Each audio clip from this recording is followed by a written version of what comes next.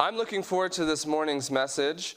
I think that I'll probably say some things that are not controversial as such, but may not have been emphasized, or you may not have heard emphasized from the book of Ephesians. And so we're going to be talking about the church and how central the church is to God's plan. So let's start with a word of prayer. We'll do a quick review, and then we'll jump right in. Father in heaven, we thank you so much for your love and goodness. And we just pray, Lord, that you will open our minds to understanding, that you will give us wisdom and guidance, that you will speak through me and to the people that are here with me. And in Christ's name we pray. Amen. All right, so on Friday morning, we basically covered the history of redemption in 10 verses. And we saw that humanity had been hijacked by Satan, and that God's plan was to break into the hijacked territory and rescue captive humanity. And in that, we found the language of inheritance, we found the language of new earth, we found the language of new creation. And this is the model that the New Testament uses to talk about salvation. And so we, usually can grapple with these verses pretty well. But what we're going to see this morning, hopefully, is that for Paul, this idea of redemption, this cosmic redemption, translates almost immediately into a corporate experience. And for us, in our society, Western society, and I think our church has kind of bought into it, I think most Christian churches have actually, is that we kind of tend to have a very individualistic view of society. And we prize ourselves based on our independence and our ability to do things on our own and our self-sufficiency. And, this comes from Lockean philosophy that was introduced from Britain into American society. And it reveals itself in political debates, and it also reveals itself in theological perspectives. And oftentimes when it comes to salvation, we also have a very individualistic view of what it means to have a relationship with God. We say things like, God doesn't save groups, and he saves individuals, and God is not saving organizations. We have to come to God individually, and there's certainly a strong element of truth to that I'm not saved just by putting my name on the books. But the truth that I want to hone in on today is that we may not be saved in communities, but we are saved into communities. And in the Old Testament and in the New Testament, even though I think it's largely been lost sight of, it's being restored gradually, the major emphasis, the major framework of thought was that of the covenant. And Winston has shared this at length in his presentations on Hebrews. And the covenant was not simply about God selecting random individuals here and there to go do their own private work for him. The covenant was about God selecting a people group. And that as a people group, they were going to glorify and demonstrate the name of God. So let's look here at the first 3 verses of our passage for this morning. We'll begin with verse 11. We'll read to verse 13. We'll do some background, and then we'll move forward. Therefore, now remember, Ephesians 2, sorry, I guess I didn't mention it. Ephesians 2, 11 through 22 is going to be our passage, our main passage for this morning. The first word there is therefore, remember that formerly you, the Gentiles in the flesh, who are called uncircumcision by the so-called circumcision, which is performed in the flesh by human hands, remember that you were at that time separate from Christ, excluded from the commonwealth of Israel, and strangers to the covenants of promise, having no hope and without God in the world. Now, what is that time?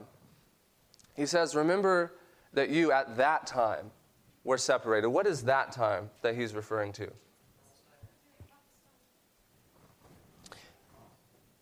It's right here in Ephesians 2, the first portion of the passage that we looked at Friday morning, when he talks about their estrangement and their bondage to Satan. So he's saying at that time, when you were indulging in the flesh and in the desires of the mind, when you were being led about by the spirit of this age, when you were following in sync with the course of this world, at that time you were separate from the commonwealth of Israel. So the point is there that their spiritual disunion with God, also a part of that was their social disunion with the people of God. They were separate from Israel. They were separate from the community. And if you look at some of the things he mentions there, the commonwealth of Israel, the covenants of promise, and then he also hones in on having no hope and without God in the world. But now in Christ Jesus. See, this is part of his proclamation. It's not simply that now in Christ Jesus you have justification or you have spiritual renewal. It's now in Christ Jesus, you who formerly were afar off have been brought near. See? So, on the one hand, we've been reconciled to God in a vertical spiritual renewal, but we've also been reconciled horizontally, if you will, into the community, into the people of God. And just to set up some background to this on how this works out in the big picture, the two classes that are being distinguished here are the Gentiles and who else? The Jews. And as we read it today, I think sometimes we get stuck and we don't know how to practically apply it. So immediately we say that the Jews are conservatives and the Gentiles are liberals, or we try to come up with some kind of spiritual application. But the issue here is, in reality, an ethnic division. Okay? And as it applies for Paul in the first century, and I'll talk about what that means, this divide took place and began in Genesis chapter 12. Now, what happened in Genesis chapter 12? Amen. Abraham receives the call. Now, up to this point, there had been people of God. But with the call of Abraham, there was a step that was taken in the process for distinguishing the people of God from the people of the world. And that step that was taken created an ethnic distinction. Okay? And there was one particular sign that was used to make that distinction. And what was that? Circumcision. And so Abraham was called, and God said that he would bless him and he would make his name great, and that all the nations, all the what? What's another word for nations? All the Gentiles, or all the nations in you would be what? Or in your seed. And Paul argues that out in Galatians 3, which is a wonderful passage. I wish we had time to go there. But at this point, you now have this distinction between the people of God and the people of the world, but it actually is now a national, ethnic distinction. And it's true, we know retrospectively that being a part of Israel didn't necessarily make you an Israelite, and that, yes, there are Gentiles who responded to all the life that they had, and so therefore, you know, their consciences are going to approve themselves, as Paul talks about in Romans chapter 2. But as far as the visible church is concerned, there was a distinction between the nation of Israel and the Gentiles around them, just like it is for us today. We know that not everyone who calls himself a Seventh-day Adventist is converted, and not everyone who is a part of the religious traditions outside is a child of Satan. They just may not have all the light, and they may be walking according to all the light that they have. And when God reveals more to them, they jump on board like I did, and they follow through. So trying to create some similarities to help it kind of stick in the mind, that there was certainly, though, a distinction at that time between Jews and Gentiles, and in order to become part of the people of God, in the truest sense, one had to not only convert spiritually, but one had to take upon himself the markers of a Jew. And so Gentiles needed to be circumcised. And they had to participate in all of the moral and ceremonial aspects of the religious service. Are you with me? Okay. Now, Israel was set apart for what purpose primarily? To be a light. What does that mean? Absolutely, to be teachers. When Paul talks about to glorify God, when Paul talks about what the advantage of the Jew was in Romans chapter 3, he says much in every respect. First of all, they were entrusted with the oracles of God. Now, if I entrust you with a letter, I expect you to deliver that letter for me. And the oracles of God, that's the divine revelation of God. So they were entrusted with the divine revelation of God. It was the task of the people as a people. And that's the point that I want to really drive home throughout this talk. It's as a people, not as scattered individuals who sometimes choose to get together and have Bible study and prayer. As a united people group, they were supposed to take the message of God to the Gentiles. All right. So what Paul's saying, though, and for us, I've wrestled with it. How can I, understand the significance? Because for Paul, it's dynamic, it's revolutionary. In chapter 3, he calls it the mystery that's been revealed, that now Gentiles are accepted as being the people of God as Gentiles in Christ.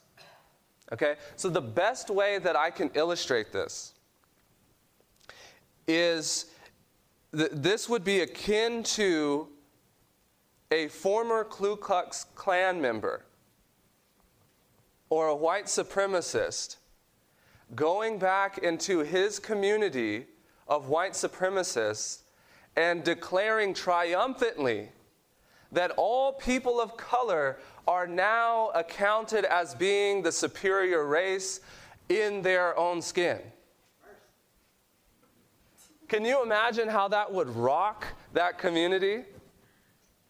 So for Paul in the first century, that's basically what he was saying, is that we've prided ourselves on being Jews, we've prided ourselves on being distinct, we've prided ourselves on being separate and having circumcision and having the inheritance, but now Gentiles, without becoming circumcised, without taking on the ceremonial practices, they are the people of God as they stand.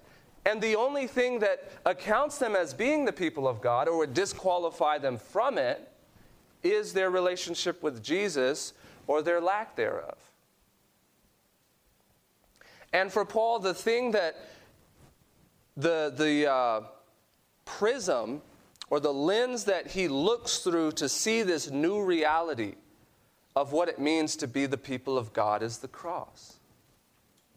And so the cross, as we'll see, I think it's pretty clear once you take away the spiritualization of the passage, is that for Paul, the cross is not only about reconciling us to God, but is about reconciling us to one another. Notice here, beginning in verse 14, for he himself is our peace. He's not here saying, first, he's not strictly saying that he's our peace between us and God. He's saying between Jew and Gentile, who made both into one and broke down the barrier of the dividing wall by abolishing in his flesh the enmity, which is the law of commandments contained in ordinances, which is almost identical language to Colossians 2, which is clearly talking about those things that were particularly, as our old Adventist pioneers would say, particularly Jewish. It's not talking about the moral law. The things that separate us morally are appropriate. By abolishing in his flesh the enmity, which is the law of commandments contained in ordinances, so that in himself he might make the two into one new what? And the word there for man is generic, and it's humanity. And we've talked a lot about dehumanization and rehumanization, right? And so understand that God made a promise at the very beginning, right after the fall, that there was going to be enmity between these two great classes of people.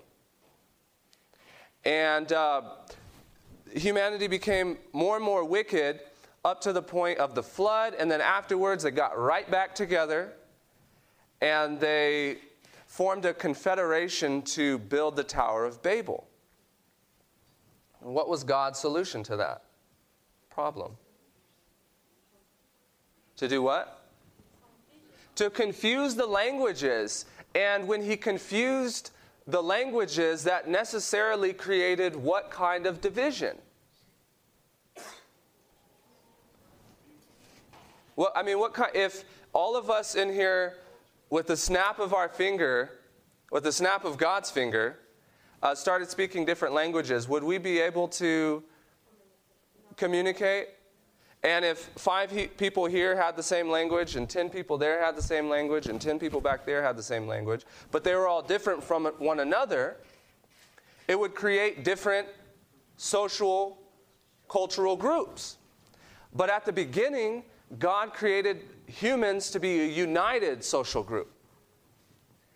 And immediately after the Tower of Babel, when God divides humanity up, he calls Abraham and basically says that in you, I'm going to pull humanity back together. But it's going to be a renewed humanity. It's going to be a humanity according to the image of God, as they were in Genesis chapter 1. So when Paul says that he wants, that is Christ, to make both groups into one new humanity, you got to bring all that whole story with you. And notice it's the cross that does it, because at the cross, the new covenant was ratified, and the old covenant was made obsolete. And we could spend a number of presentations on the covenants, but usually as a people, we just talk about the law and the fact that the law still applies. I mean, that's pretty much our major burden when we talk about the covenants, a lot of the time. But this corporate element is actually essential to what the covenant meant for Paul and the New Testament believers, in that the national contract, the covenant with Israel as a nation, as a circumcised, distinct people group, was made obsolete. And in its place, the church would now be comprised of both Jews and Gentiles who are qualified as the people of God based on their faith in Jesus. Is that clear?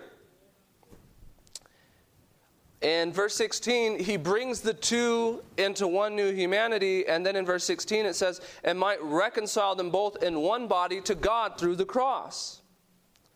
And by it, having put to death the enmity. And he came and preached peace to you who are far away, and peace to those who are near. That's Jews and Gentiles. For through him we both have access in one Spirit to the Father. And, someone asked me, do I even think that people are still racist? Of course. I mean, as long as there's human nature and pride, there's going to be racism and prejudice, and it may be nationalism. The point is that we as a people naturally pride ourselves and our people and our class and our group above the next. It's just natural. And the only thing to truly diminish it, to get rid of that, to uproot that, is the Spirit of God. You can put education in the classrooms all you want and try to train people's minds to think different about social issues. But if you truly want love and unity, then we need the Spirit of God.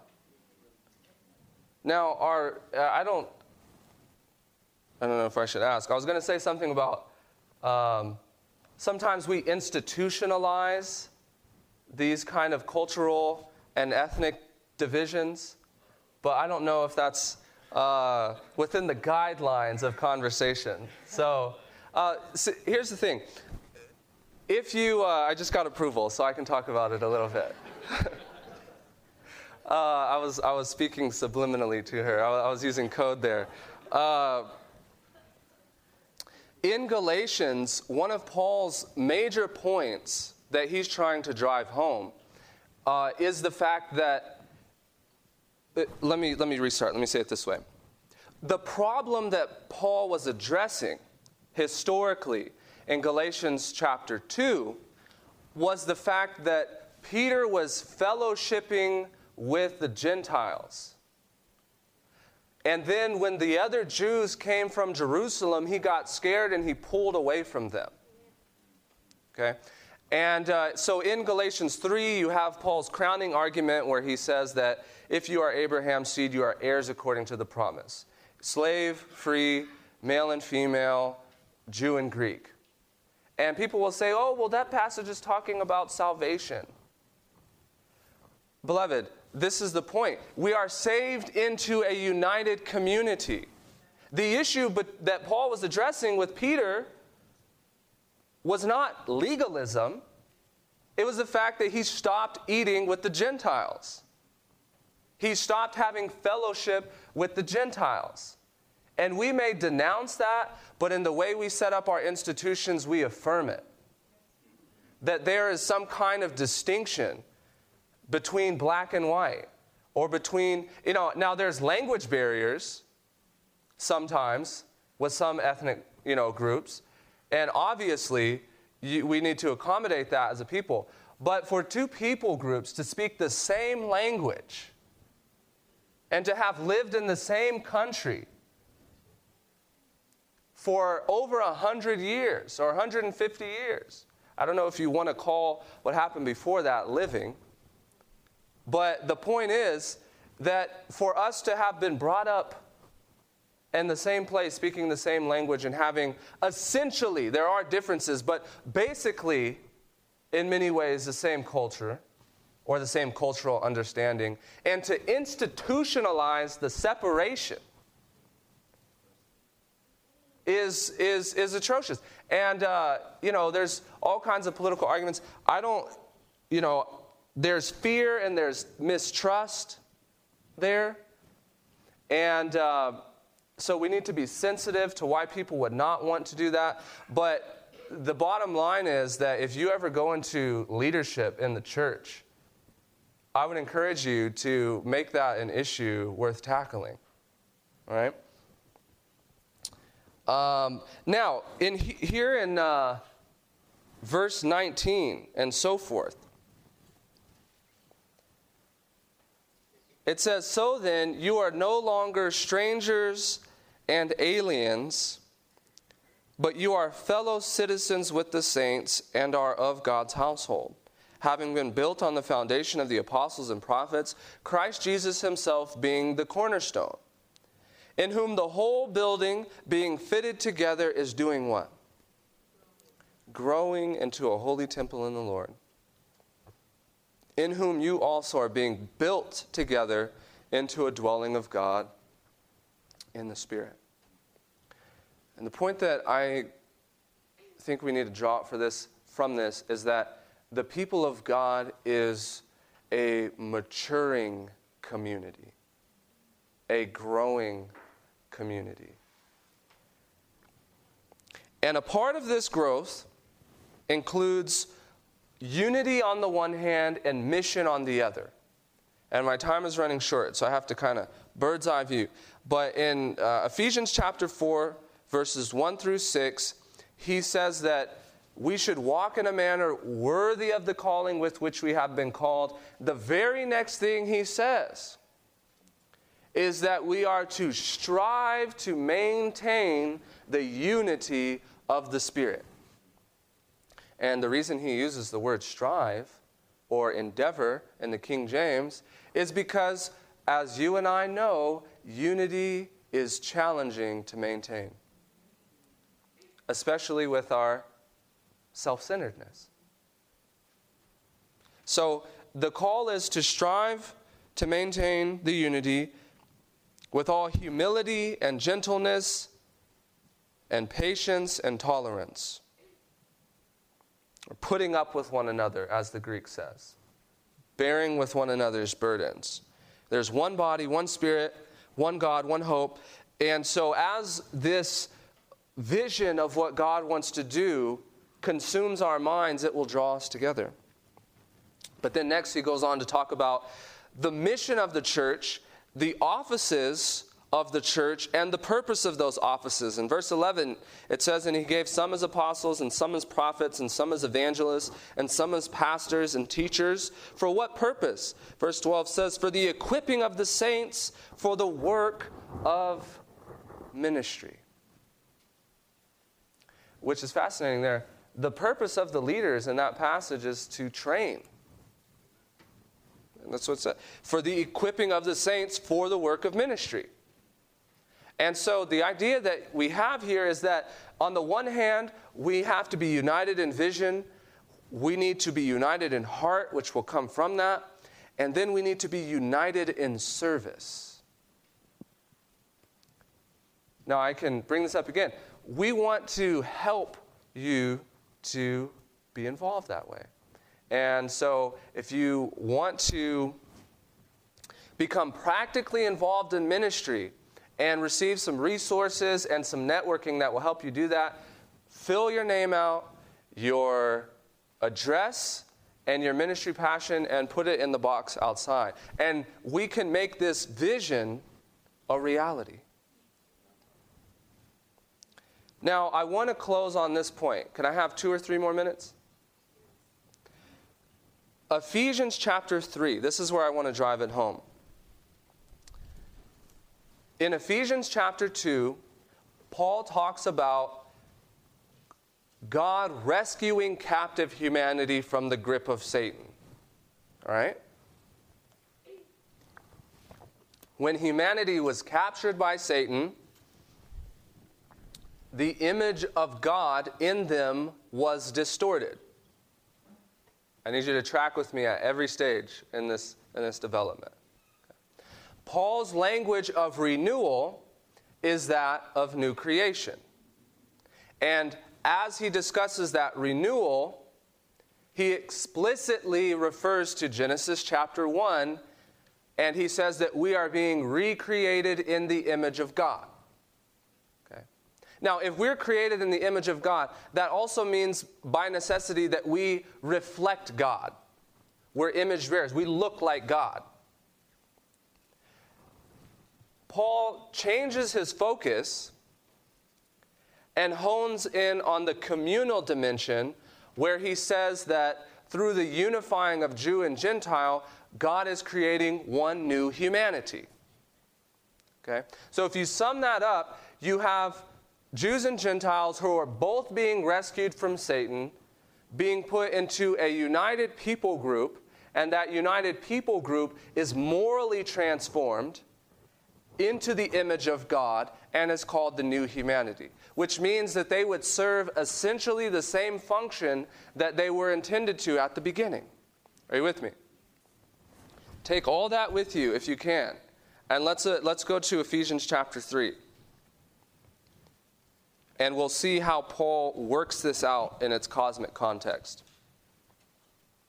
"For this reason, I, Paul, the prisoner of Christ Jesus, for the sake of you Gentiles, if indeed you have heard of the stewardship of God's grace which was given to me for your sake, that by revelation there was made known to me the what?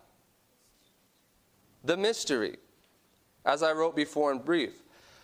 By referring to this, when you read, you can understand my insight into the mystery of Christ. So Paul is basically saying in these verses that his personal mission corresponds to the pulling back of the curtain of God's plans for his people. It corresponds to the unveiling of the mystery. Which, in verse 5, referring to the mystery, in other generations was not made known to the sons of men, as it has now been unveiled to his holy apostles and prophets by the Spirit. So he's saying that mystery, the prophets didn't really totally understand how God was going to work out his plans for his people, but they kind of had some of it down. Paul's saying now that mystery has been unveiled by the Spirit. We see the plan in Christ Jesus. To be specific, the New American Standard Bible adds here in verse 6. That, here's the mystery. You ready for it? The Gentiles are fellow heirs and fellow members of the body and fellow partakers of the promise in Christ Jesus through the gospel. Now, when I first read that, I said, what? That's the mystery? You know, we go around searching and trying to come up with something that's dynamic and powerful and stimulating. The Gentiles are now a part of the church? That's the big deal? But when you understand that within the larger framework that we just set up, this means everything. What this means is that the promises that God made to Abraham and to the people of God, that he would eventually bless them as a people, and that through them he would exalt his name before earth and the cosmos, is now being worked out. The renewed humanity is now being created in Christ Jesus. He says that it's through the gospel that the Gentiles and the Jews are united into this single renewed humanity. Verse 7, of which I was made a minister, the gospel he's referring to, according to the gift of God's grace which was given to me, according to the working of his power. To me, the very least of all saints, this grace was given to preach to the who? Gentiles, the unfathomable riches of Christ, and to bring to light what is the administration or the service or the ministry that results from the mystery which has for ages been hidden in God who created all things, so that now.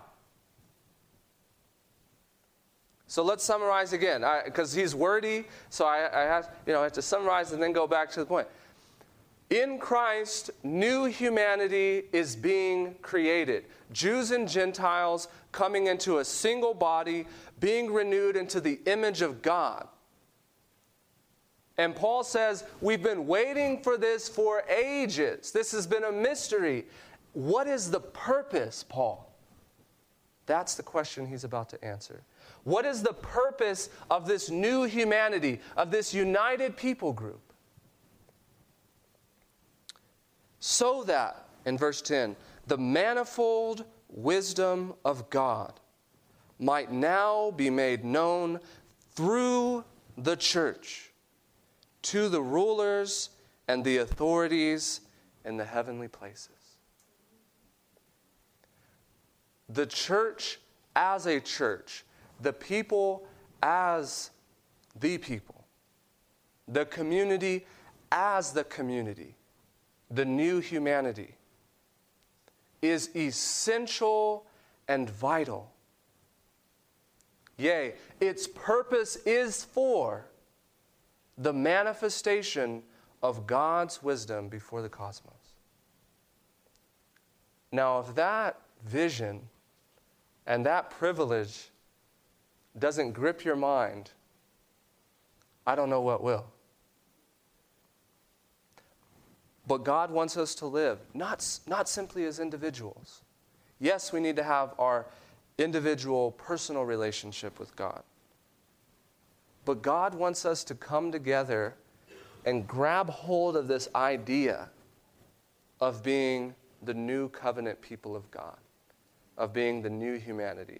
And when we do that, in both the form of unity and united mission, God will fully be able to demonstrate his own wisdom before all those who are beholding. Let's pray.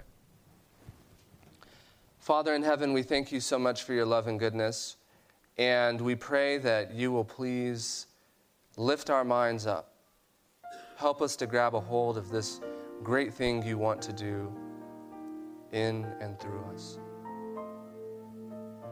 We ask this all in the name of the Lord Jesus. Amen. This media was brought to you by Audioverse, a website dedicated to spreading God's Word through free sermon audio and much more. If you would like to know more about Audioverse, or if you would like to listen to more sermons, please visit www.audioverse.org.